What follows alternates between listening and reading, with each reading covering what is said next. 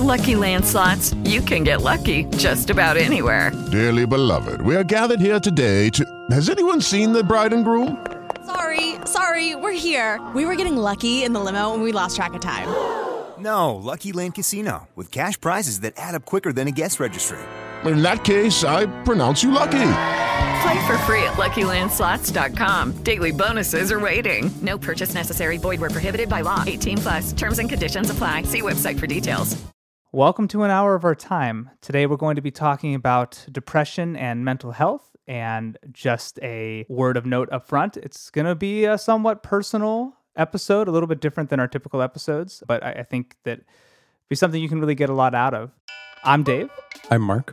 And today we're joined by two guests, my wife, Leanna. Hello. And our friend, Brian Bishop Wilkie. Hi.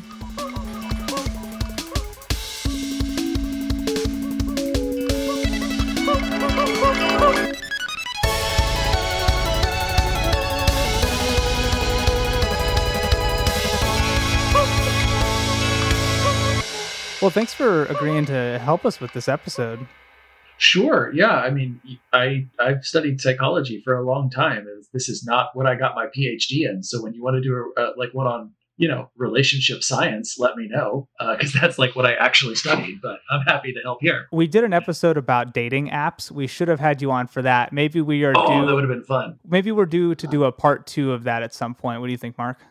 There have been a lot more dating apps come out since then. I don't know if they're that much different, but I see commercials for them all the time.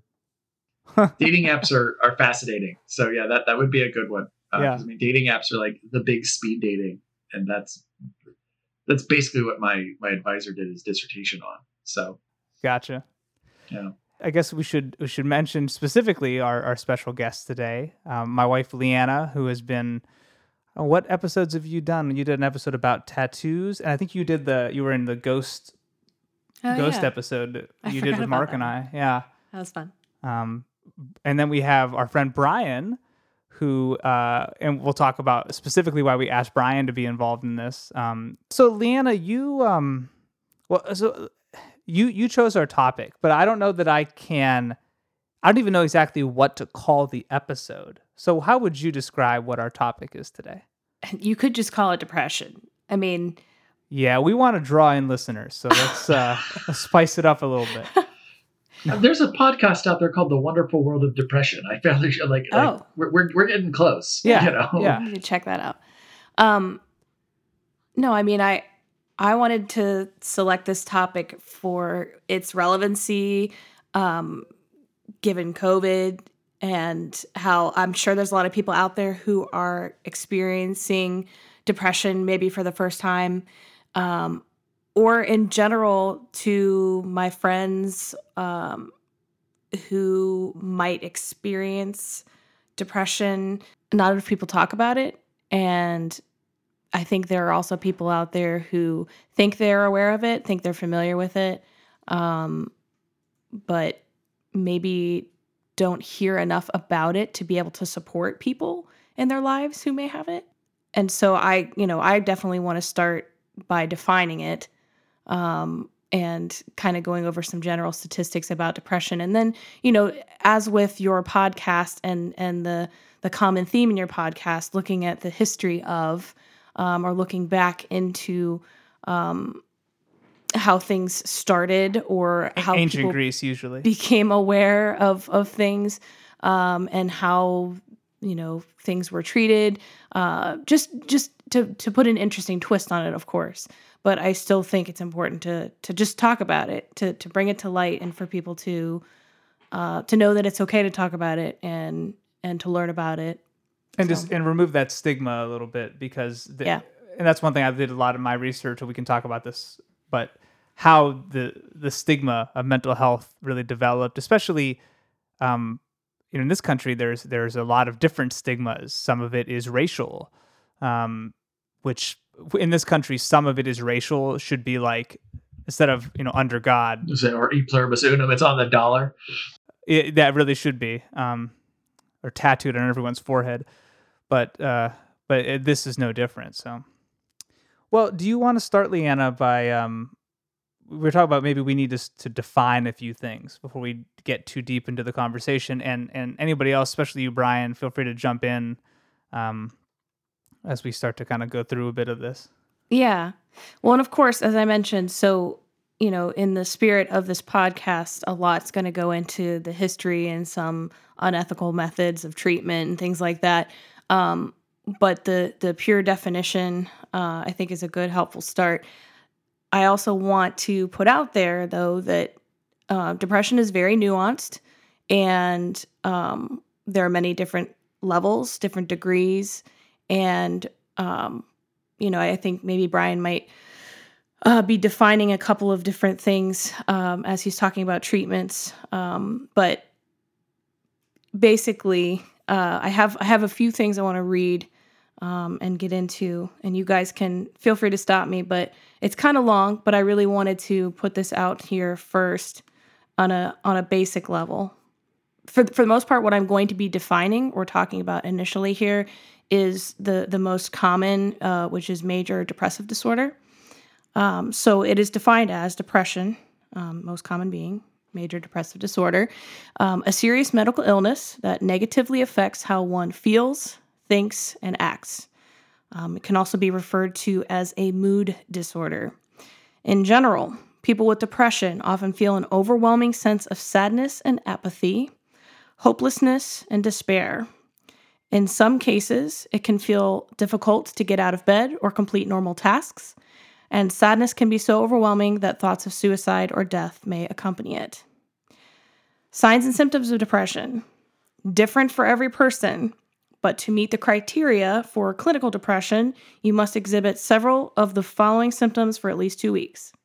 Moodiness, lack of interest in activities, withdrawal from friends or family, problems at school or work, concentration issues, sadness or feeling empty, hopelessness, anxiety, low self-esteem, guilt, suicidal thoughts or thoughts of death, self-harming behavior, difficulty with memory or thinking clearly, inability to make decisions, engaging in escape behavior such as gambling, substance abuse, or dangerous sports. Did you say dangerous sports? Dangerous sports, yes. Ones that pose a high risk for serious injury or death, I suppose. So like hacky sack? Yes, definitely. Hacky sack. If your hacky sack is a grenade. Yes. That's true. People with depression, they want to enjoy life, but they feel like such enjoyment is impossible. The day is often bleak, and their self-confidence may be non-existent. As a result, motivation feels challenging, and successes tend to be overlooked. At times, depression symptoms overlap with other conditions like generalized anxiety disorder, PTSD, ADHD, bipolar disorder, or a substance use disorder. It can also coincide with physical conditions like diabetes, thyroid conditions, and vitamin deficiencies. I want to make an important distinction as well. Being sad is not the same as having depression. Grief, for example, with sadness. The grieving process is natural and unique to each individual and shares some of the same features of depression. Both grief and depression may involve intense sadness and withdrawal from usual activities. They are also different in important ways. In grief, painful feelings come in waves, often intermixed with positive memories. In major depression, mood and or interest or pleasures are decreased for most of 2 weeks or more. In grief, self-esteem is usually maintained. In major depression, feelings of worthlessness and self-loathing are common. In grief, thoughts of death may surface when thinking of or fantasizing about joining a deceased loved one. In major depression, thoughts are focused on ending one's life due to feeling worthless or undeserving of living or being unable to cope with the pain of depression. Grief and depression can coexist. For some people, the death of a loved one, losing a job, or being a victim of a physical assault or major disaster can lead to depression. Something we're going through right now. When grief and depression co-occur, the grief is more severe and lasts longer than grief without depression. I also want to mention, too, that for those who have someone in their life who either diagnosed or undiagnosed may be exhibiting depression. I think a lot of people who have trouble understanding it, they hear it, like everything I just read, and they're like, oh, I know somebody like that, or I'm like that. They still have trouble comprehending what is like intrinsically causing that for them. And so it's important to remember that people with depression, they can't just snap out of it. It's not laziness, and it's not a choice or a matter of willpower. So just want to make sure that was also said to help define what depression is. If anybody wants to jump in, I have a couple more statistics, and then I'm good to set you guys up for looking at the history. But I do have some statistics to share, if that's cool. Sure, absolutely. Can I have a question. Sure, yeah. Did you pull that from the DSM-5? Yeah, I kind of wonder where that information came from. So that's a mix of sources. Most of the stats I'm going to share are from the World Health Organization, some from the Mayo Clinic, and psychiatry.org, the American Psychiatric Association, were things that I was pulling from. Cool. I kind of picked and choose the best parts of all of those, I should say. The best parts, because this is a great topic, really fun. The highlights. Yeah. I mean, you guys are going to compose something peppy to like put under all this, right? Yeah. Yeah, it's just going to be like yakety sax the whole time on the loop. That's common domain, right? I don't think anybody's going to question it. Yeah. Yeah. So it is a very common mental disorder, depression. Globally, more than 264 million people of all ages suffer from depression. It affects an estimated 1 in 15 adults in any given year. Depression is a leading cause of disability worldwide and is a major contributor to overall global burden of disease. 1 in 6 people will experience depression at some time in their life. On average, depression first appears during late teens to mid-20s, so young adults. Women are more likely than men to experience depression. Some studies show that 1/3 of women will experience a major depressive episode in their lifetime. Can I counter, or not counter, but to tag on to that? Yeah, sure. Looking at the National Institute of Mental Health statistics from 2019, you say it's more prevalent in women. This is of any mental disorder, of AMIs, but they found 24.5% to 16.3% men versus women. So it's significantly higher. And also would mention that an estimated 51.5 million adults in the United States have some sort of AMI, but only about 45% in 2019 received any medical care for their mental health issues. I was going to say those numbers seem surprisingly low to me. Which one? The overall, like 1 in 15, 1 in 15, or 1 in 6. It's 20, 200 million or something. Yeah, it's 20.6% of the adult U.S. population. 1 in 15. It wouldn't be well. That's no, 6%. Yeah.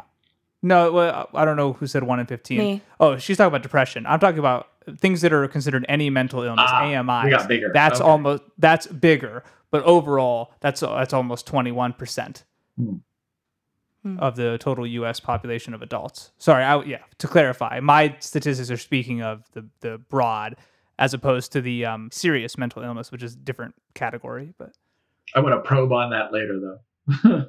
actually, Brian, can you help me understand the difference in the category AMI versus SMI and what falls where? I have kind of a definition here. Well, what do you have? Because this is from National Institute of Mental Health. Mm-hmm. So there are 2 categories. Any mental illness, AMI, is defined as a mental, behavioral, or emotional disorder. AMI can vary in impact, ranging from no impairment to mild, moderate, and even severe impairment. So I'm guessing that depression, anxiety, things like that would fall in AMIs. I mean, that would probably depend on the severity of the depression because. Okay, so it's not like the diagnosis; it's the severity that they're talking here. Yeah, so I'll go to, I mean, yeah, serious versus any, because like I'll go back to kind of something Liana said, and I want to clarify. I know I haven't super been introduced in some ways, but I am a empirical psychologist by training. I am not a mental health professional. I have my own experience with, mental illness and therapy, and I'm a researcher by trade, but I am not a mental health professional in any way. But I would, going back to my classes they called it abnormal psychology. To meet the criteria for like major depressive disorder, like that was the one, Leanna, you said that was like the most common one that's discussed. There's in the DSM-4, 5, there's like 5 different depression things that are generally categorized, or 5 that I remember the big ones. And so there's like depressive mood disorder not categorized, and like that might be a case of depression that doesn't rise to the like physical inability to get out of bed. So like the severity of like what a serious mental illness would be, because your definition includes the phrase which substantially interferes with or limits one or more major life activities. There is a definition here from NIMH about serious mental illness, if it's helpful. Yeah, go for it. Defined as a mental, behavioral, or emotional disorder resulting in serious functional impairment which substantially interferes with or limits one or more major life activities.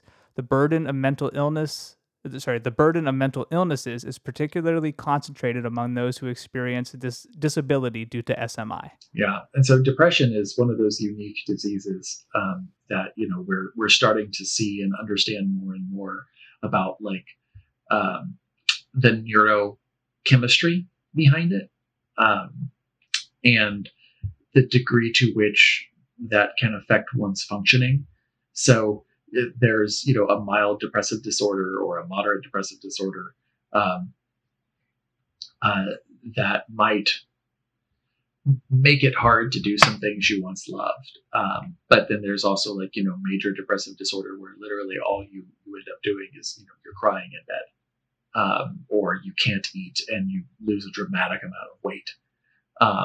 That would classify as serious. So like if you're thinking about your bubble charts, there's any mental illness, which is the big circle, and then inside it is serious mental illness that it severely impairs functioning, like something that might make you catatonic, or specific forms of like bipolar disorder where your manic episodes are severely dangerous to oneself.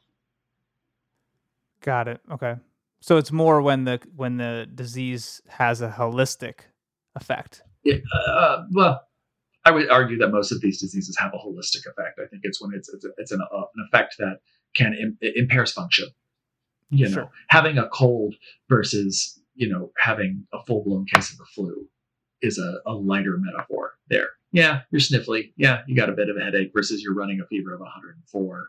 You can't stop blowing your nose. Like the severity of those diseases is a way to think about it. Gotcha. That makes sense. I think you made an important distinction that we hadn't clarified, that a lot of these conditions are caused by a chemical imbalance in the brain. And historically, maybe have been difficult to treat and diagnose because it's not an outward physical thing. So it's not tangible in the same way as like a growth. Yeah, I mean, there was a fella named Thomas Saz who was like a mental health professional, but also like vehemently anti-diagnosis and like didn't believe in the idea of mental illness. Like his whole idea was that you two things. One, you more have a disorder or troubles with living is the way that he pointed it out. But he also said that a disease has to show up on the autopsy table as well as during life for it to be a disease, which is to me. Like, I kind of get this whole idea of like, if we don't talk about it as illness, but we talk about it as like the way that you cope with life, maybe that's a way that we can move towards healing in some ways. But he also like thought that people who referred to it as mental illness were just generally malingerers. But like, I'm not going to put a lot of credit in there, but he's not alone out there in believing that, you know, even amongst the psychoanalytic community, that it's not just, it's not a physical thing. But when we start talking, you know, as Mark pointed out, you know, that now that we're starting to understand the chemical imbalance, that does show up on an autopsy table. So screw you, Thomas Szasz, you know. Well, from a physiological standpoint, I mean, it's not something you would see in an autopsy like CTE or something where you're seeing atrophy in the brain or something like Alzheimer's. But,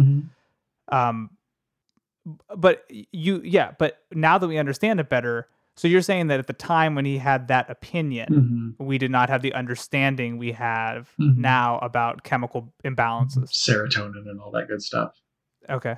Yeah, I want to say he was in the 70s. I read his book, back in a class in undergrad called On Madness, and it's a big treatise. I don't like recommend it as just like, you know, light reading, but it's one of those instances like you're circling around a point that I can kind of get behind, but then when you dive a little bit deeper, I'm like, no thanks. Right. So yeah, I was just gonna say, Mark, to your point, you know, yes. Biological factors play a huge role in depression. Also, other causes: history of trauma, family history of depression, long-term isolation or loneliness, prolonged work stress, drug or alcohol use, serious medical illness. And to the point about family history, I have a stat on that 40%.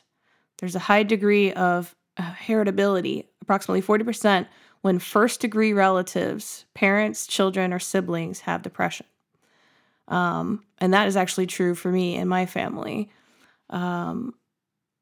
which I just thought that was really interesting. I saw another stat that said if there's a set of twins and one of them has depression, there's a 70% likelihood that sibling would also have depression. Was that an identical twin study or a fraternal twin study? It didn't say. I'm going to guess. I assume that's an identical twin study. I'm going to assume the same. Yeah. Those are kind of like the gold standard if you can catch them, you know, when it comes to like studying genetics. Yep. I just have a couple more stats. Close to 800,000 people die to suicide every year. Suicide is the second leading cause of death in 15 to 29-year-olds. And I guess maybe this might be a helpful transition. So although there are known effective treatments for mental disorders, between 76% and 85% of people in low and middle income countries receive no treatment for their disorder. Barriers to effective care include a lack of resources, lack of trained healthcare providers, and social stigma associated with mental disorders. Another barrier to effective care is inaccurate assessment. In countries of all income levels, people who are depressed are often not correctly diagnosed, and others who do not have the disorder are too often misdiagnosed and prescribed antidepressants, which I thought was very interesting. Yeah, I was reading an article. It was on the history of depression, or on the history of mental illness and what we're, you know, the things that we've called it. But it also then had a quantitative bent to it, where it was looking at the experiences of stigma scale. And when I think the meta-analysis came back that said 1 in 4 reported experiences of stigma, even from their own mental health provider. So, you know, it's I have the things that I would blame for why it's easy to, I'm going to say, misdiagnose or, you know, get ineffective treatment. And I think a lot of it comes to kind of the very vague nature that we use in diagnosis. Like, you know, the things that you listed off, Leanna, are like how it's written in the DSM. It's not like, you know, if we pointed out, it's not like breaking a bone. It's not like when you have a white blood cell count higher than this. There's no way to quantify it. So it's when you experience several of the following other vague things. And so it's very easy if you don't have the right fit with your therapist, or you don't have the right fit with your general practitioner, who will either be the person who will just prescribe you medication based on what they understand from the rep, or possibly refer you to a therapist. It's a tricky business. Mm-hmm. This is a tough question, but you mentioned right and wrong fit with a therapist or with a counselor. Yeah. How do you, if somebody listening has that issue and they've had a hard time finding somebody that they like to work with in that way, to you, what is a sign of a good or a bad fit? Is it are we talking really just good and bad professionals here, or is it truly like there's just a personality fit? I mean, I'm sure that there are bad mental health professionals, just like there are bad every professionals. I also think that there's a personality fit to it. When I was, seeing a mental health professional, he described it to me as like, my goal is for you to feel the need or feel the freedom to see less and less of me.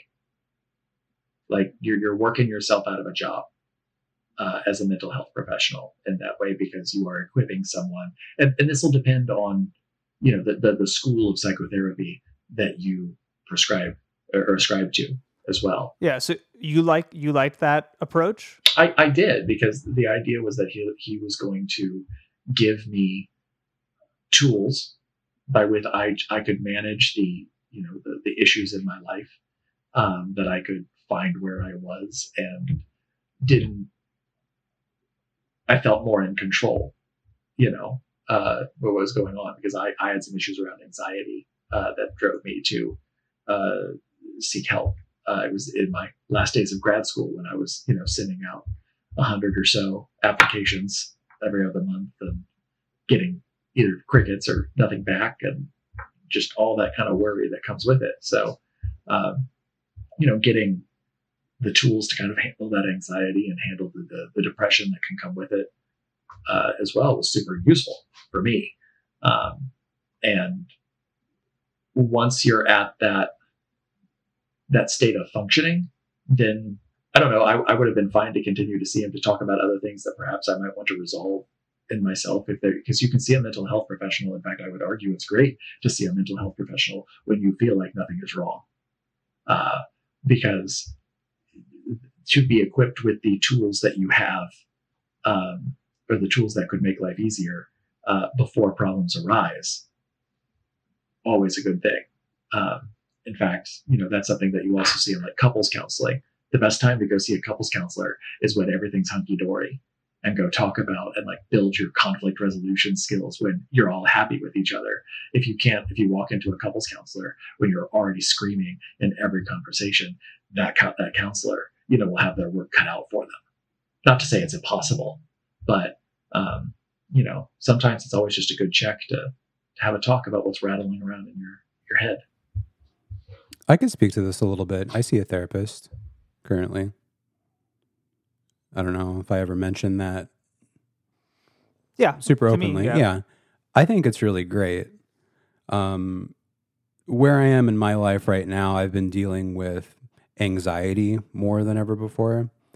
I wouldn't say that I necessarily feel depressed, but I often feel anxious or guilty about things that I know are not really an issue or shouldn't be an issue. And having someone else who doesn't really have a stake in it to just kind of talk to and get another point of view is a very helpful thing. I saw a different counselor a few years ago, and he was sort of a younger guy, closer to my age, and we would talk about music and stuff sometimes. And it kind of came to the point where I would talk to him, and he'd be like, "Man, yeah, that sucks." And it sort of felt like... He comes from that school of that sucks. Well, it just felt like I kind of outgrew my experience with him. So more recently, I decided I feel like I should find another counselor, and found a guy who is a little older than me, easy to talk to, very nice, very encouraging. And I see him every 2 weeks. And because I schedule my appointments at the end of the day, I don't know, we end up having a 2-hour session every 2 weeks. And part of that is just kind of bullshitting and talking about whatever is going on. That's kind of nice in its own way, not really the reason why I'm going. But I like him, and it's a helpful thing for me to do. Can I ask, is there, I don't want to dive deep into the level of the therapy, obviously, that you might want to say, is it a therapy that involves homework? Not really. He gives me like a little thing to check in, and it asks, like, in the past week, have you felt this way, and this way? And usually I fill it out in sort of the same way. But well, that's great. That means any derivation will be a flag to him. Yeah. I feel like maybe I need to ask him some more direct questions about what to do, how to handle this sort of situation. And we talk about a variety of things that happen through the week. It's nothing specific. My wife also deals with severe anxiety and depression above the level that I do. And some of what we talk about is how to help her and deal with some of the challenges that come about from being with someone in a relationship who deals with other issues. And I know I don't want to speak for her too much, but there are days where it is challenging for her to get up and be productive and get out of bed and do the things that she feels like she's expected to do. Yeah. And me, to a certain extent, or her mother or other people, sort of approach her issue as, well, just get up and do it, brush it off. But it's not that simple. I think depression is a great thing for people to try to be as open as they feel like they can be about it and talk about it, because to a certain extent, other people can relate to it in whatever kind of way, and you aren't alone in the thing that you're going through. For her, maybe it is difficult for me sometimes to know how exactly she's feeling, because it is a very personal, internal thing to go through. We've had a lot of conversations about it, and she's told me before the thing about mental illness being sort of an invisible illness or something that's hard to diagnose, and other people's reactions to it sort of make her feel discredited, like she's the one making it up or creating an issue or whatever. And I know that that's not the truth. So I don't know. I think it's important to try to speak from a personal point of view, as someone who maybe has a different sort of point of view. Like, you can cite all the statistics, but it's different when you're going through it, or you're living with someone who's also going through it in a pretty serious way. She had what to her was a traumatic experience a couple of years ago, and it's been pretty bad since then, but we're now getting to a point where things are starting to get a little bit better. So the feelings about it have sort of ebbed and flowed and changed over time, but the core things of feeling like you did something wrong, you're letting people down, you're lazy, you're not being productive, feeling down. Like, I feel anxious about money a lot, or about things that I can't control, like politics or things, global warming, things going on in the world. Or like somebody is mad at me for some reason. Like, we helped my uncle with something recently, and he texted me and wanted us to come help and couldn't do it because it was like 2 days before Christmas. And I felt like, well, is he going to be disappointed with me that I couldn't go? Or, hey, somebody else lived that same situation. Or Dave, are you going to be mad at me that I didn't text you back or something? But fuck yeah, I am. I saw something the other day that said, you know what, you're an adult, double text. It's okay. Double text. Well, I'm glad that we're all being personal, because I think that there's no way to have this conversation in a purely statistical way. Because even when I was... Well, first of all, I'm going to cut in because... I'm not being personal. No, well, I want to cut in because when I was talking to you about what I was going to talk about, you're like, well, yeah, and get the good statistics in there. And I'm thinking like, all right, so yeah, that's cool to throw out statistic. We want people to learn something and take something away, understand the magnitude of how everything's affected globally. But to me, it is important to talk about the personal so that people... Statistics are important, but to convey that someone else in a personal way is feeling the same way as you are is a lot more powerful than a statistic. I think my point for digging into the statistics was more about that's part of lowering the stigma. This many people are having a common experience. I know. I understand. I'm not criticizing it. I have a whole bunch of statistics and all kind of other shit that I want to talk about, but I didn't want to feel like this was too much of a clinical type of discussion. No, honestly, the way that this is going right now is the way that we should continue, I think. I mean, when I was mentioning to Leanna the statistics that I was looking at, I mentioned that I feel like this paints only a small portion of the picture because it doesn't take into account, like, it made a point to say that, like, Asian American adults are least affected statistically by mental illness, but culturally in Asian cultures, it's less likely to express those things or to see a therapist. And I think we talked about this in another one of our episodes.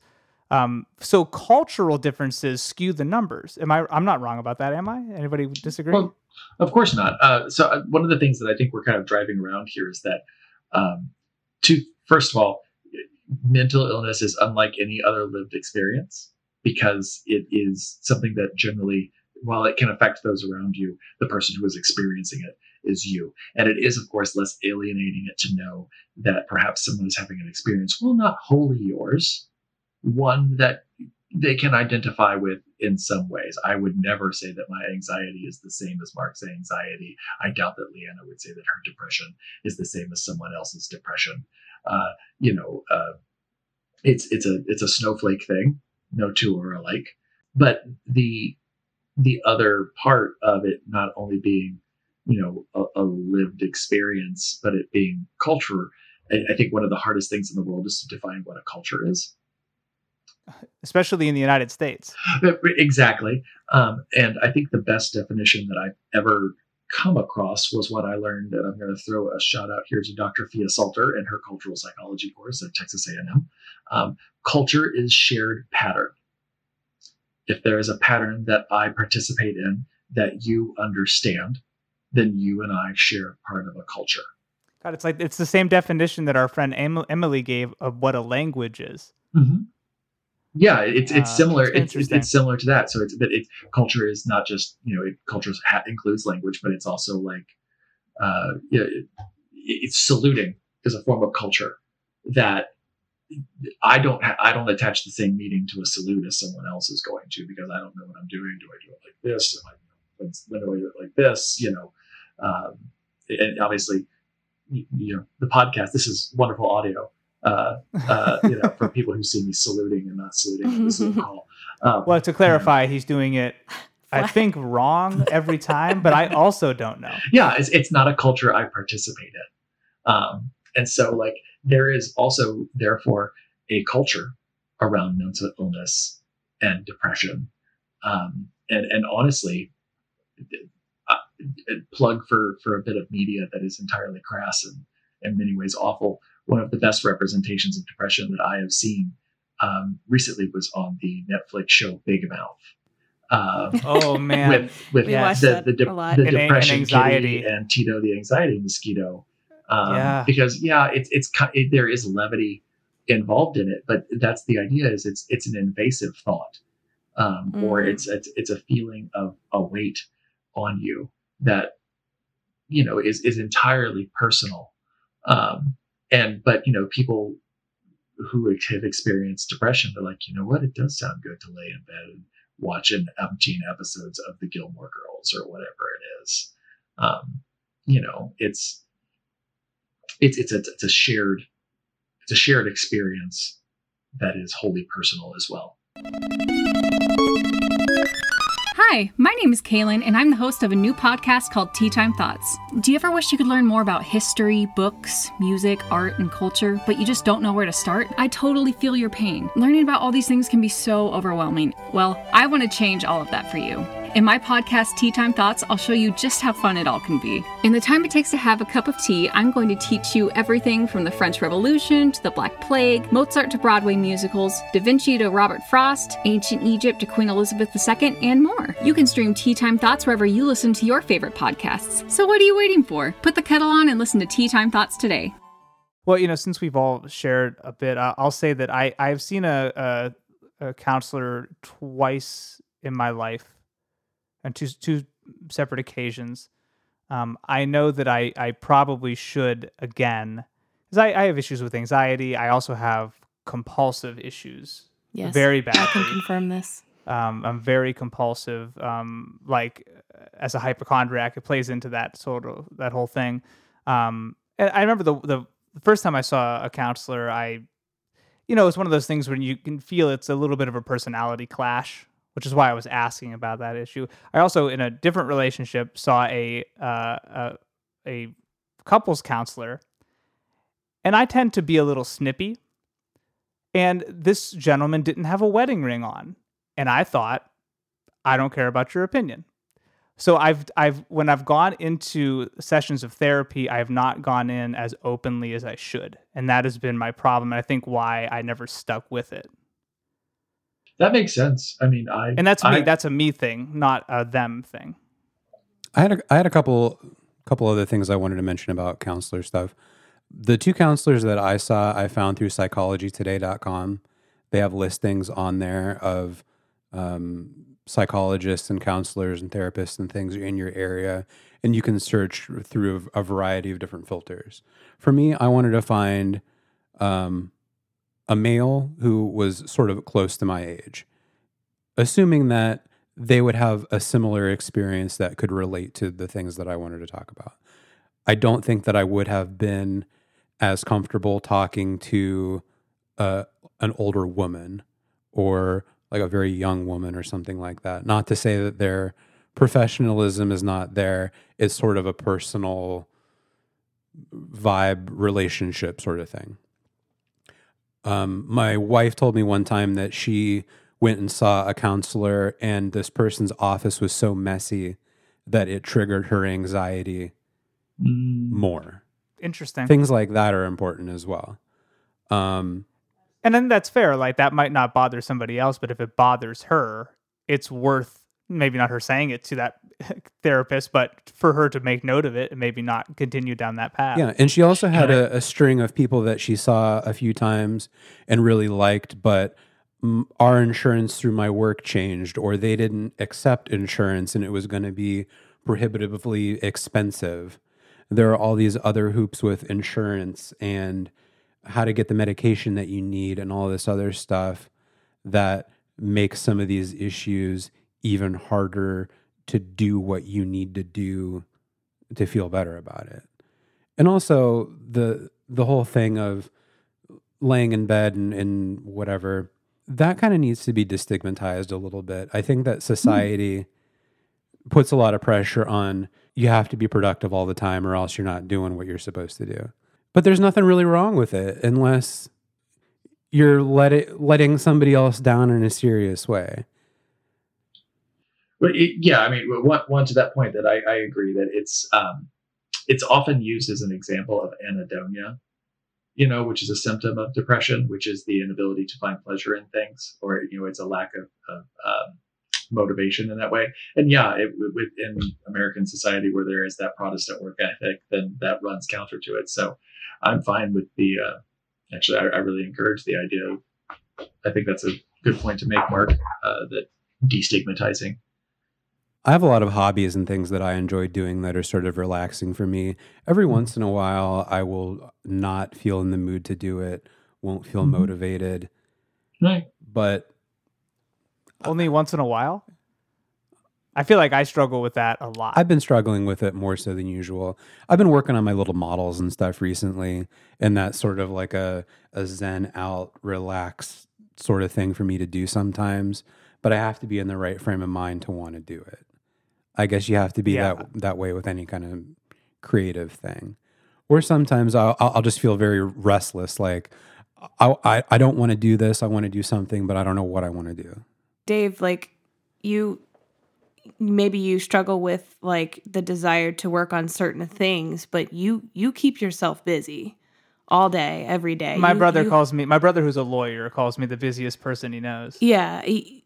And that might be part of your anxiety, your anxiety that, you have to feel productive maybe in your own mind. Yeah. And what's actually interesting is how that plays off on me, where I see you like that, but I struggle to do anything. Like I'm like the opposite of productive throughout the day, I feel, and that makes me feel worse about myself because I see this other person who is at least outwardly motivated and productive and living and alive and doing things when I myself am not. And it makes it harder for me to feel less bad about myself.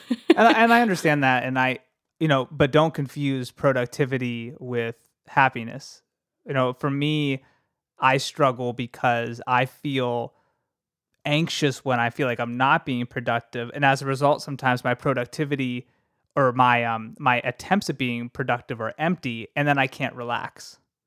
So it has a lot of counter effects. So it's not it's it's an anxiety soother more so than an interest. It's chasing down the anxiety. It doesn't soothe it. There's only a few things that soothe it. But for Mark's example of doing fine scale models, for me it's playing video games. Like, and I like certain things. Like unless you're losing. Unless I wake Leanna up in the morning because I'm screaming, motherfucker! So, but I like to play sports video games because I like statistics. I like to play whole seasons of sports games with my brother, and then at the end of the year, look at all of the numbers and all of the data. For some reason, that's very soothing to me. And for us to see how much better we're doing in different things, I like seeing progress. That's why I like mowing the lawn. Because I like to see, because so many things that I do, and I think I've talked to Mark especially about this before, that like as a songwriter, for example, it's the kind of creative endeavor where you can put a week's work of really hard work into it and maybe come out with nothing at all that you're happy with or will ever keep. So the progress is not something you can actually see. Mowing the lawn, every line I can see that progress. And I don't have a lot of things in my life that have that sort of concrete linear progress. So I like mowing the lawn. I like doing the dishes. I like to be able to see the results in real time. There's so many things that I do. I struggle with that. What I'm hearing is that it'd be a really good April Fool's joke, Leanna, if you want to go and adjust the blade height on the lawnmower. Yeah, that would be bad. I love cutting the grass. I like the smell That's of cut grass. Oh, I hate the smell of cut grass. Oh my God, it just makes me feel like a kid. That and sprinkler water gives me a headache. But I assume it's allergy related. I'm sorry. I can't stand gasoline. So once we got an electric lawnmower, it's like, phew. But I mean, I do. I'm meticulous about trying to take care of the yard. And again, it's just because you should have seen this fall when the leaves were fall, because we just moved into a new house. So I didn't really have a sense for when the leaves were going to fall on different trees. You kind of get used to that every season because they're, fall at different times. And I was getting real picky. Like I would rake up all the leaves, get really excited. And the next day it would just like shit leaves on my yard. And it's because I want to see that progress. I mean, Mark knows, like with the podcast, how much do I text you about data? Like, hey, you text me all the time. More. And that's part of the reason why I don't text you back sometimes. Because I'm not making fun of you. It's not personal or anything, but I don't need to know how many downloads we got at 10:30 at night. You might think it's a lot, but it's like a couple times a week. I probably text Joe like 40 times a day. Lately, we've been doing some like home improvement projects, and over the weekend, we started to wall off a doorway in between our dining room and our kitchen that we're going to turn into a guest room. I did not know how to do this. I kind of understood it. and it's not finished yet because we need to go get some more supplies and stuff for it. But the idea of doing this kind of project and doing a thing that I don't feel confident that I can do it to the high standard that I have for myself makes me feel anxious about it. I feel you. Yeah. 100% I understand feel that. you there. I'm worried that I'm going to put a lot of work into it and then it look like shit. But Mark, this guitar worst I'm working comes on, to it, exactly the same thing. I feel that way about projects. I feel that way about my model sometimes. This new guitar that I bought, I thought about for like months and months before I was able to pull the trigger and buy something, and I'm still not happy with it.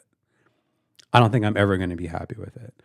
But this wall thing, I should feel like even if I fuck it up, somebody else is going to come and fix it. It's not the end of the world. I can take it down. Or you'll fix it. Or I'll learn more about it and fix it. But for some reason, I feel so anxious about trying to build this dumb wall in my house. It's hard. One thing I've noticed with projects for me is that like it's hard to get over the hurdle of getting started. Like if I'm anxious about doing something, like I had this guitar neck, right? And my tuners just came in, so I want to install them. I've never done that before. And I've read a ton of things. I've watched tons of videos. I feel like I can do it. But I'm going to have anxiety until I actually sit down and start marking the holes. And putting it off and just, well, I'll do it tomorrow, I'll mark, is like, that's the anxiety relief, but then nothing gets done. With anything, starting is the hardest part. But once you start, it's usually fine. Like when I used to be an Uber driver, I dreaded having to go and do it. But once I started, it was fine. I'm glad I don't have to do that anymore. Remember when we were substitute teachers and we dreaded going, and then we'd go and it was as bad as we thought, if not worse, and then we stopped. Children are the worst. I say that as a proud parent. Yeah. Brian, what were you going to say? Well, I had a question based off this as well, but like my experience as,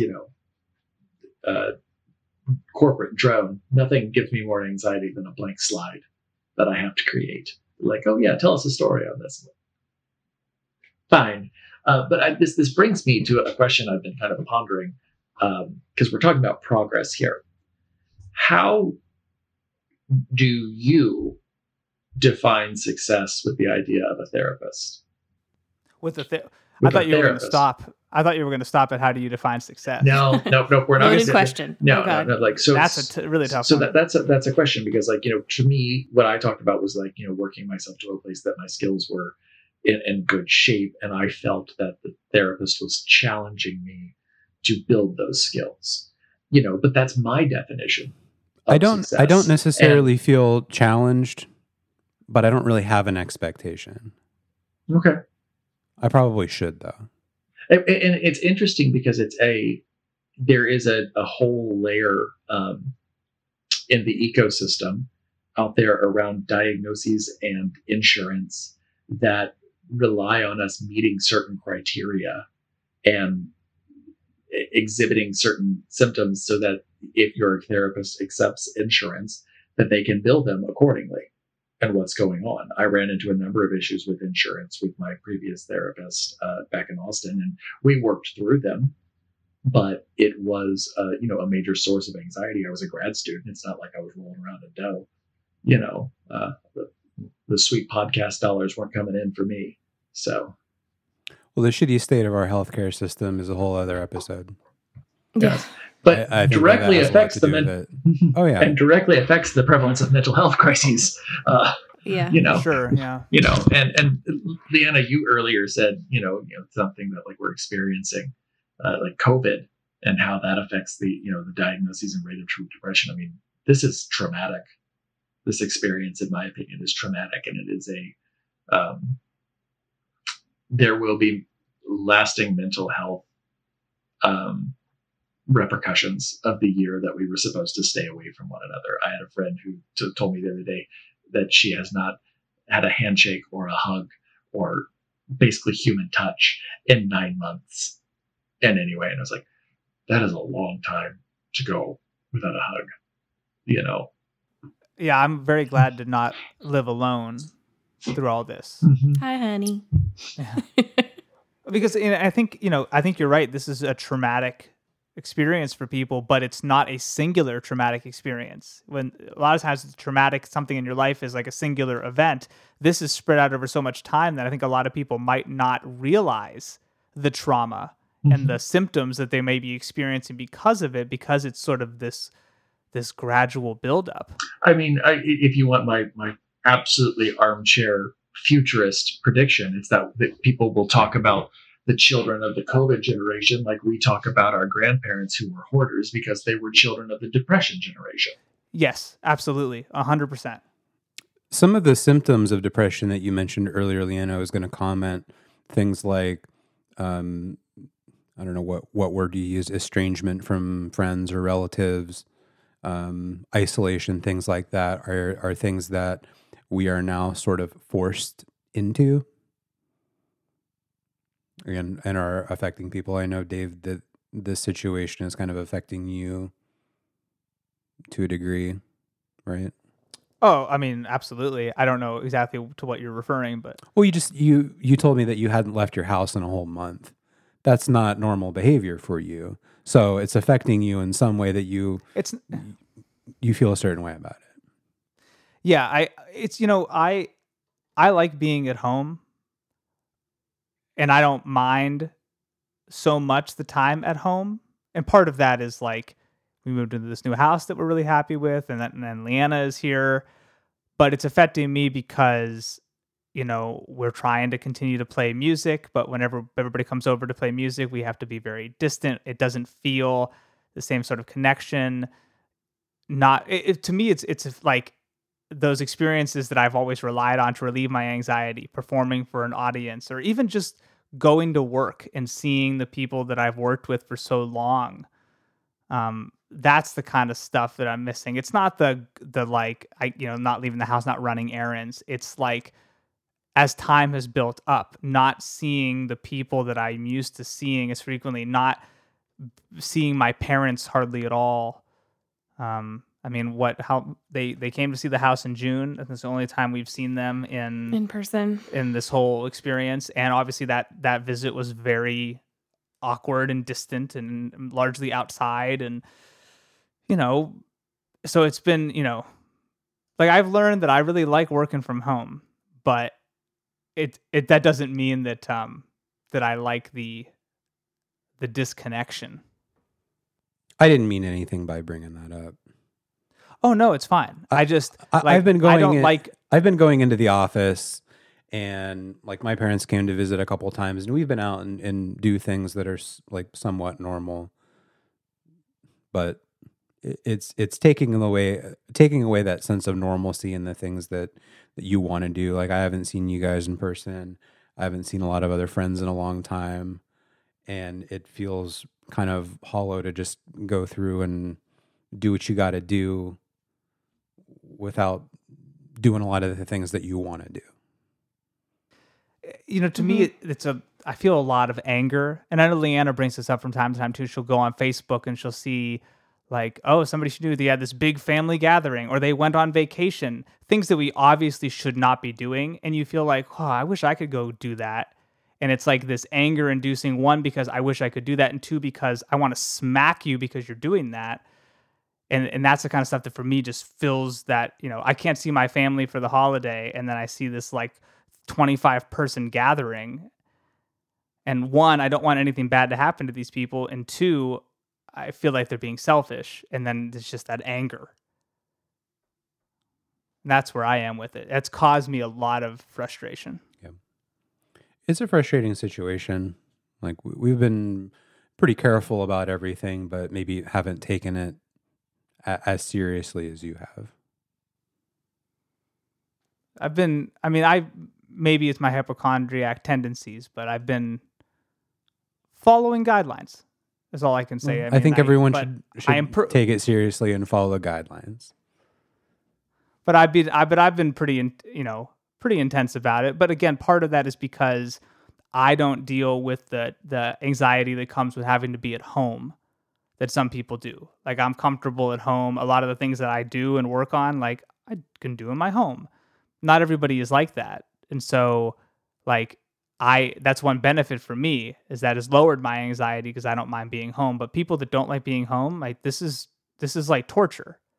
This is like, picking the wings off of a fly very slowly. I imagine that's what it must feel like. But at the same time, that's not a good excuse to be unsafe. But the pool is there and it's real. And at some point, it's your own mental health that we're talking about versus your physical health. So how do you balance that in a pandemic? I think the only way you balance it for some people is risk. And then that's scary. And, talking to people, like talking to a professional. I think people are kind of downplaying their own mental health going through this traumatic experience of COVID and not understanding that they can use this as an opportunity to talk to someone and understand that this is how others who deal with it, but sans COVID, by seeking help from a professional.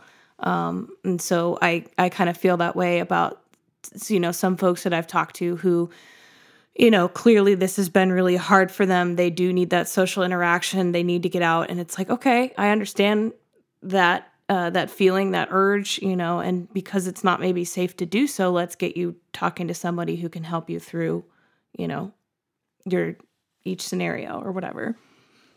I mean, if I can give a suggestion, it would be start a podcast, because if I didn't have, if I wasn't talking with Mark and Joe in a podcast every week, it would be especially strange. Like, it's weird to do it through screens, but at least we've been able to stay connected consistently.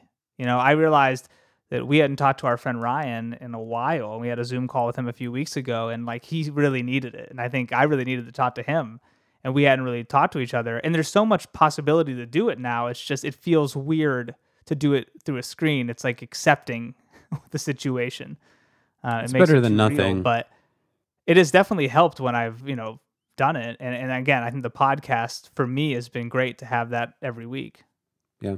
It's good to have some consistency. And I have some other friends who I haven't talked to in a really long time, and I should probably text and reach out to. I will say, in terms of getting help or talking to a professional in this current environment, it can be especially tricky. I've seen 3 or 4 counselors now at this point in my life, and I'm still trying to find the right fit. The last one that I saw, everyone has been perfectly pleasant, and that's part of their job, is to listen and be as pleasant as possible. I wasn't, I think, vibing, I guess, with my last counselor, and what made it more difficult was COVID, because it was through, they don't use Zoom, but they use, a video conferencing technology, and half the time we'd be talking and she would cut out and disappear, or we'd have to reconnect, reset, and it became so frustrating, and we'd have to end up making it a phone call, which is even more distance, from the professional. And so it just felt really weird. And I'm not saying all this to discourage anyone who is thinking about getting help during COVID. You definitely should still try to video conference and talk to a professional. But it does add a new layer to it being a little bit more complicated when you're looking for help during these times. I think it's just all an ad for Zoom. And with that, we'd like to thank our sponsor, Zoom. Consistent conference calling in an inconsistent world. Yeah. Do you think maybe that some of the approach and stigma around mental health is maybe a generational thing? Because I remember talking to my parents and telling them, like, look, I'm seeing a counselor and I feel this way sometimes. And my mom was like, oh gosh, are you okay? And then I think it is for sure. And I told her more recently, like, hey, I'm seeing a therapist again. And she was like, oh, that sounds good. Maybe we should all see a therapist. And I was like, she's right. Probably should. Well, I had never thought of it like you said, Brian, that the time to see a therapist might be when everything seems fine. I mean, like, to your point, what if I were going to go, what would I want to get out of it? Obviously, I'd be going for specific reasons, but, I mean, you get trying to gain those skills when things seem clear. I had never thought of it that way. You get a physical most years, hopefully, Yeah. But what's wrong with a checkup like that? In some ways, it's obviously it's hard to do. A physical is a bad example because it's a one-time check, and being that therapy is about the relationship and interplay between the patient and the therapist. One session but I know difficult. What you mean. And then in most cases, like if they're, again, because of the current state of U.S. healthcare, if you are not diagnosed with something, it's going to become expensive really, really fast. There's, I think generations is a form of the cultural stigma. I think there are, identity groups that also will stigmatize. And then there's even people who just by the work ethic, pick yourself up by your own bootstraps, will have their own types of, stigmas around this. And we're talking about some of the less, I'm going to call them apparent, but that's not a good way to describe it, types of mental illnesses. We're not talking about, other forms of this area with personality disorders, which are pervasive. Things like schizophrenia, which admittedly there was some debate for a while about what it actually is and does it actually exist, or have we come up with this weird thing that we can't diagnose and so we just call it schizophrenia. So what I would consider, Dave, to what you said earlier, the more serious mental illness, or was that the serious mental illness was the serious definition, as opposed to any mental illness.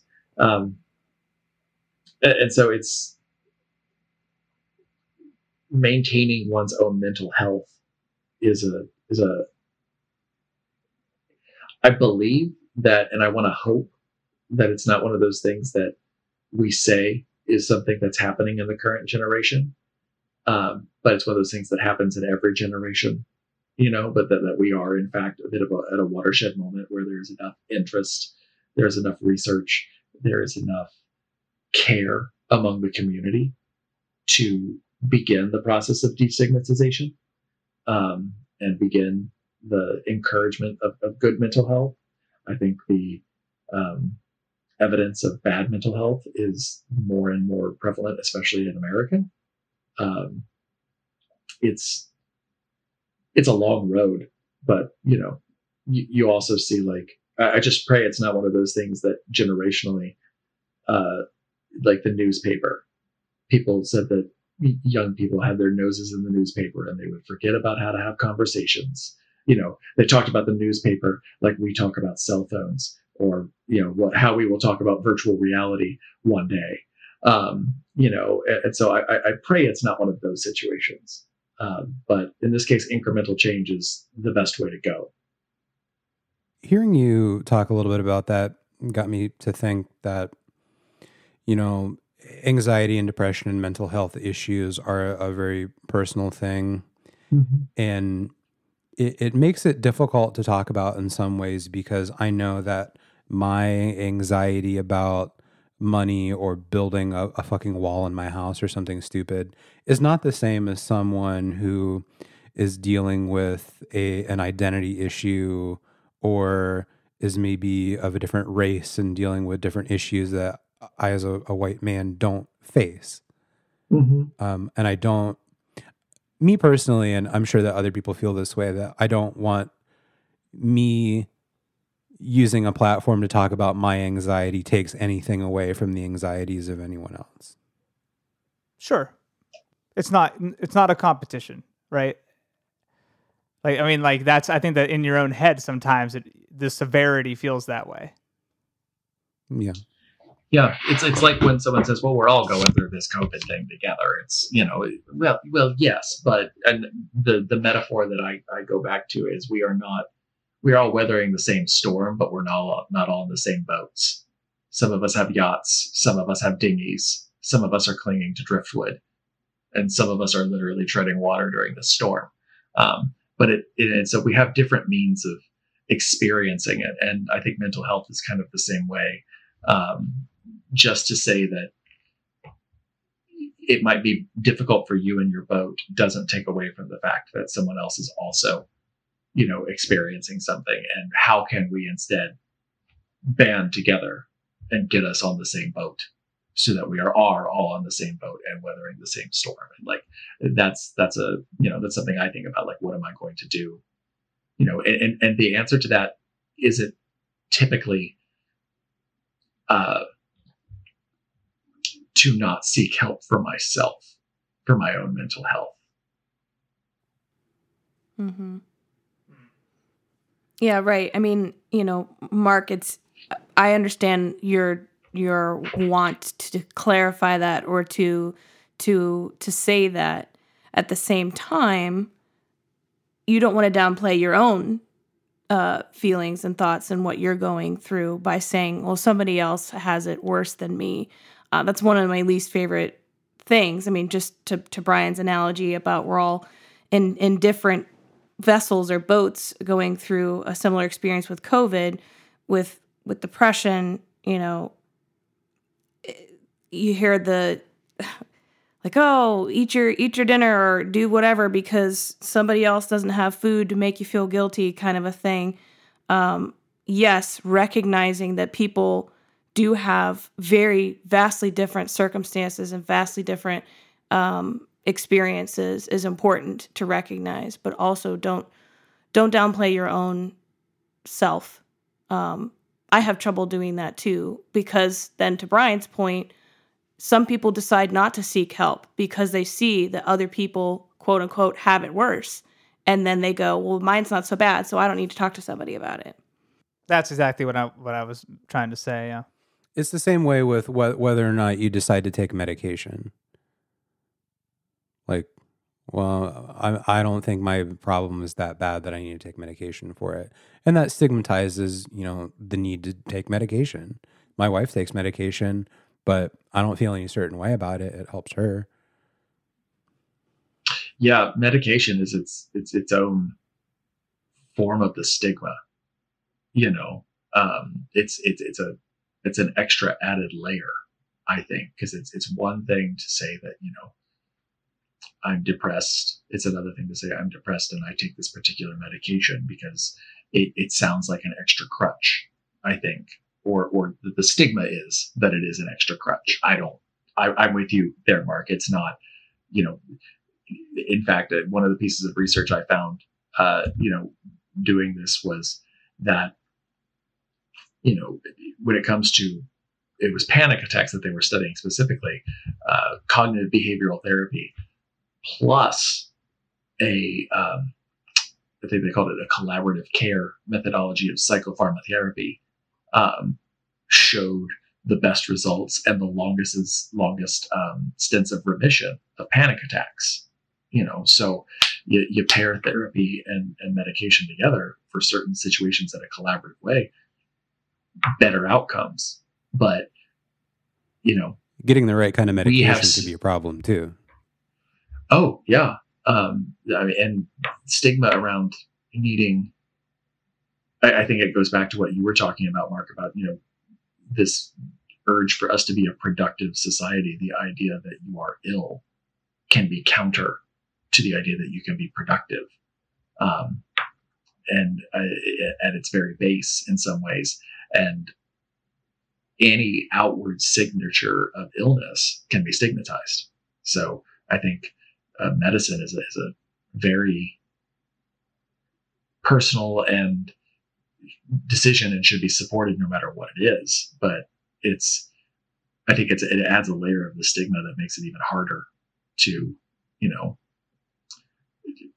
not going to say support the individuals who are, experiencing mental health, crises or mental health issues, but it certainly is a factor that can affect their own decisions.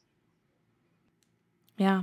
Well, Mark, I think you said finding the right medication, right, can be tricky. That's actually what I've been so afraid of.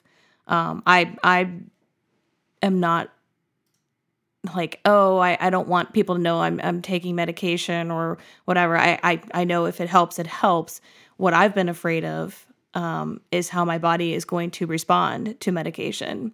Because to get real personal, historically, my body does not respond well to medications, to hormones. I've gone through, I felt like every birth control under the sun to try to figure out, what works for me. I've always developed some kind of horrific side effect or symptom as a result of these medications. And so I dragged my feet for a real long time to not talk to a professional about medication. It was just counseling. Maybe I'll be fine. And then I've gotten to the point where it's like, I think I need some more help besides counseling. And I'm still at the point where, I was officially diagnosed recently with mild depressive disorder and moderate anxiety disorder, and prescribed an anxiety medication. And Dave can speak to this and what I went through getting the diagnosis and picking up the medication. I haven't touched it because I'm afraid of how I'm going to feel. And it's ironic that it's an anxiety medication that I'm anxious to take. But yeah, and I've spoken to other people who are on medication who are frustrated with the process of finding what works for them. Because I think Brian mentioned it earlier, where you have some doctors who can prescribe, but they just prescribe by the book. You meet these exact tick marks in my book, and so that means this medication should work for you. And every person is different and how they're going to respond to things. And so if some doctors aren't taking the time to listen to you and get to know you and understand your own personal nuances, then it can become a very frustrating process where you're going through different medication that doesn't work. And, you hear a lot of times, as with birth control as well, they say it takes up to 3 months for your body to start to get used to what you're taking and decide whether or not it wants to work or not. And that's a long time, right? If you're dealing with symptoms that are crippling you, right? You don't want to have to keep dealing with them while you're trying to figure out what medication is going to work best for you. And so that can become a very frustrating part of the process. And it's also something that people need to keep in mind, that for some, it will be a longer process to figure out what works for you. But yeah, I guess for me, that's been my my biggest point of anxiety is finding something that will work and not being afraid to try. I think that's a reasonable fear. And especially when it's not like an antibiotic, or you're going to take a small dose of it and then your problem's gone, right? This is an ongoing, you're going to be needing to take this medication, I don't want to say long term, but for an extended period, which I think magnifies that anxiety. You are attempting to change your brain chemistry in most of these ways. And, I think a lot of the fear with that comes around from, if I change my brain chemistry, am I still me? You just added another layer to this onion, man.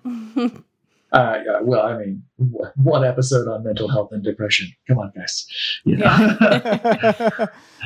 No small feat, And to jump off the medication thing, one of the things that fascinates me is, prescribers of medication aren't always mental health professionals. You can get a prescription for Prozac or Zoloft or whatever it may be from your GP, and dialing in the dosage there is like, you don't go see your general practitioner, 2 weeks later or 3 months later to check in on, how things are going. How is that? Have you had side effects? It's this very, I'm going to say, medical model to mental illness that might not always fit there. And including in research, because, Dave, one of the things that I was most excited to read about, because it came out and hit the, Reddit front page pretty quickly, was, the most recent studies on psilocybin or magic mushrooms, and their effectiveness in treating depression and anxiety. And because certain researchers are actually out there, trying to figure out how to deactivate the hallucinogenic effect of the psilocybin, but maintain the good parts that that alter the brain chemistry to maintain, elevated mood and reduction in anxiety. It's incredibly interesting research, but it's also incredibly hard to do because we have one state that has decided that taking, mushrooms or psychedelics is in fact not illegal, or at least it's decriminalized, but it's still not legal and it's not part of therapy anywhere. And so it's this stigma that medication is this very specific thing. It's going to do this specific thing. And I don't want it to get into a war on drugs discussion here, but it's an incredibly promising area of psychotherapy that we know so very little about, and it's going to move at a glacial pace because people aren't allowed to study it. It's like the prohibition on studying gun violence or marijuana from the federal government. Yeah. That's interesting. In what state is it decriminalized? Oregon? That's what I thought. It was a recent thing. It was this year. Yeah. Well, Mark, can I ask you, would it help you at all if I were to come over in a MAGA hat and chant "Build That Wall"? No. It wouldn't. You're sure? Yeah. I had that one in the chamber for like the last 10 minutes. God. It's like, well, I don't want to interrupt this. But... He's going to promise that Leanna is going to pay for it the entire time, too. Well, I'm glad. I'm happy with where this conversation went because I think this was a much better conversation than just we didn't have to talk about how in ancient Rome they were cracking skulls open, which somehow every conversation we have is ancient Rome and usually cracking skulls open. I was going to go with ancient Greece, personally. There was both. But. We didn't get into my 3 pages of lobotomy research. Well, we can always follow up. Pass. Hard pass. But this was unique, and it was a little different for us. And I think that, like Leanna said, I think the personal experience story aspect is really what is most comforting, and I think what people are missing a lot right now. Yeah. Mm-hmm. So. It's possible to have an hour-long empirical discussion around mental health and depression. It is very rarely anything different than you will get in your intro to abnormal or intro to psychology course. Right. And that's not why people tune in. We want to hear about Mark's construction projects. I mean, an hour-long empirical discussion of something is typically our bread and butter. Yeah. Yeah. But I think with something like this, it's so broad. It's so nuanced. I described it to Leanna, like doing this research was not like, hey, we're going to talk about the 1920 World Series. Like, well, I know exactly the bubble in which that research will exist. Talking about depression and mental health is like, where do you start? Where do you end? Where do you go? Once you get to either side, So I think just having this conversation to me was a much better way to go, even though that happened sort of organically. So. Well, and I'm really glad that it did. I told Dave the reason why I picked this topic, part of the reason why is because, he and I talk about it sometimes, but, he's clearly married to somebody who has, her own struggles here. And I know that I feel that sometimes, you have struggled to understand exactly what it is that I'm going through. I try to talk to you about it, but it's hard to explain. And we have some family and friends who I think could benefit from hearing more people talk about depression. And like I said, the definition of it helps, but conversations like what we're having helps. And for people who are listening who maybe don't have somebody to talk to about it, obviously we encourage seeking a professional. If you don't know where to start, Mark talked about that website. Mark, what was the website again? Psychologytoday.com. And there are pictures of each person on it as well. For whatever reason, I found that was helpful. I looked for people that had a friendly looking face. Sure. Yeah. And based on where I am right now, some practices will have you get a referral from your primary care physician. So that's a good starting point. If you aren't sure who to talk to or where to start, is to talk to your doctor about what you're thinking, feeling, experiencing. And I also highly recommend being honest.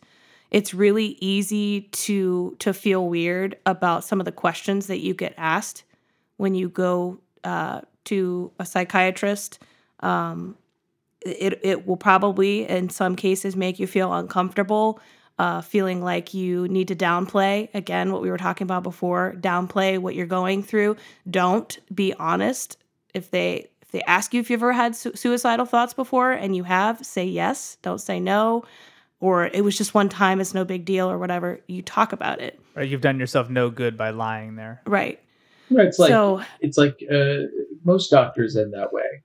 If you go in and you downplay the severity of your symptoms, your doctor might think that you just have a sinus infection when they need to, probe you for a tumor. Sure. Yeah, absolutely. One other thing that I wanted to do, and I know we've been talking for a while, and Dave's going to have his work cut out for him on chipping this down. I don't know if anybody will feel like, I feel like it would be helpful, again, for the folks who are listening who maybe are not as comfortable with this topic and haven't openly talked about it with people, or know someone in their life who is experiencing it and don't know how to approach them. I definitely wanted to mention some of the suggestions on these medical websites for helping a loved one seek help or get started. Having that conversation is difficult enough, but at least expressing what you've noticed about your loved one, changes, and offering, hey, let's look at finding a professional, or let's look at talking to your doctor. Again, expressing your willingness to help in general, like, hey, I'll help you set up an appointment. Or if you want, when things are more prevalent in person, if you want somebody to come with you, I'll come with you to your appointments if that'll make you feel better. Encouraging people to stick with their treatment if they get started with treatment and then end up feeling frustrated. One, if it's a medication, right? As I was talking about, sticking with it, I think is important to encourage your loved one.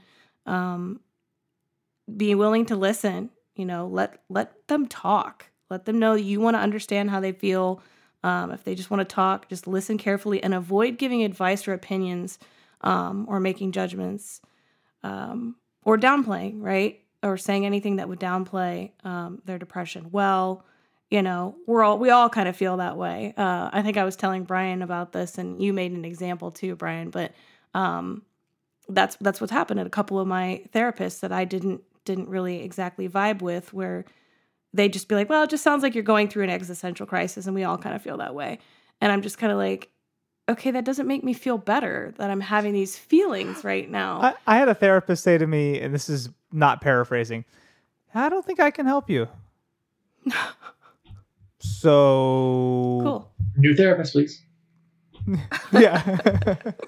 Can you give me a referral? Right. I know this great guy. His name's Dr. Lecter. Right. But yeah, just being able to listen, I think that for me is somebody who's a good professional too, and not professional, just a friend, somebody who just listens, truly listens, and doesn't try to twist your words or change anything.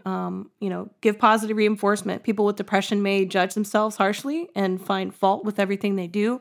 Remind your loved one about this, that their positive qualities, what they are, and how much the person means to you and others. If there are certain tasks that this person can no longer take care of themselves, offer assistance with this. Help create a low stress environment. Create a regular routine. It might help the person with depression feel more in control. Offer to make a schedule for meals, medication, physical activity, sleep, other organization, household chores.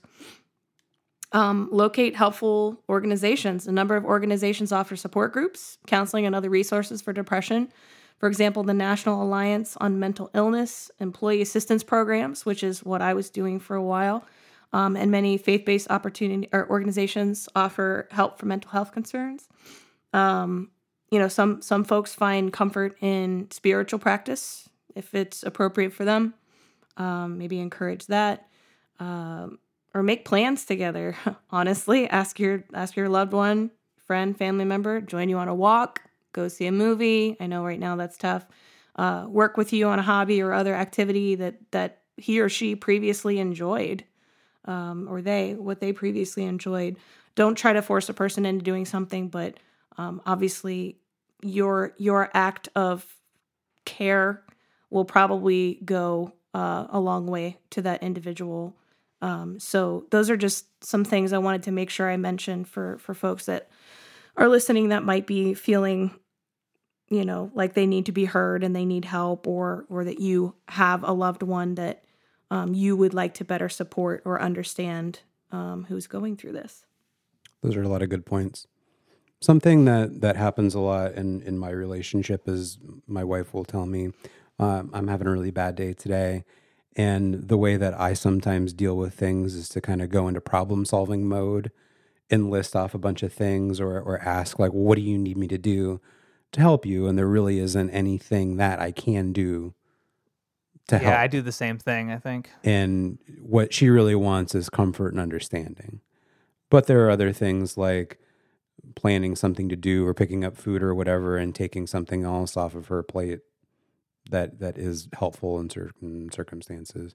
I don't always do a good job of doing that, but I'm trying to see it from someone else's point of view and be more consistent. And, it's sometimes hard to do when you feel like you are also dealing with your own set of issues.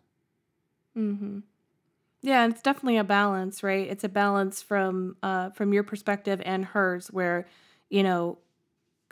she'll communicate what she can with you, and then you'll do what you can to counterbalance or help with what you can do. I mean, that's all you can do in a scenario. And unfortunately, some folks are in a position, again, for those of you who are experiencing a loved one perhaps who's going through it, some folks may not even fully understand what they're going through, and not be able to recognize the need for help. And that's a very tricky scenario that I will never claim to be able to explain or help you through. But just know that that's I guess where I was talking with Mark with balance. You can only help someone so far before they have to ask for help or realize that help would be needed for them, if that makes sense. Yep. Yeah, no, it does. And I think it all starts with being honest and having a degree of understanding. Like I feel pretty free being honest with you and talking about my experience, and it feels nice to talk about it a little bit. And I hope that listeners maybe would feel the same way to talk to their family about how they feel. Well, and for those who, again, if it's a loved one and you are having trouble understanding, listen to podcasts like this, or do some research of your own. Learn about depression. The better you understand what causes depression and how it affects people and how it can be treated, the better you're going to be able to talk to somebody who you feel like might benefit from a conversation.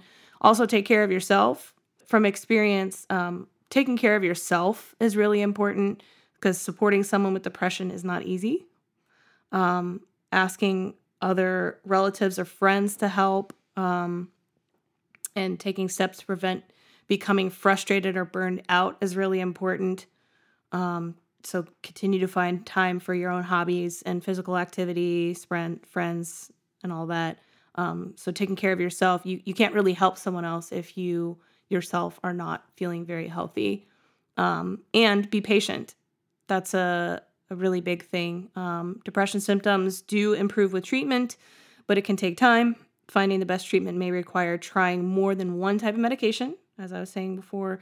But for some people, symptoms can quickly improve after starting treatment. For others, it'll take longer. So from both the loved one's perspective and the person who is going through depression, be patient.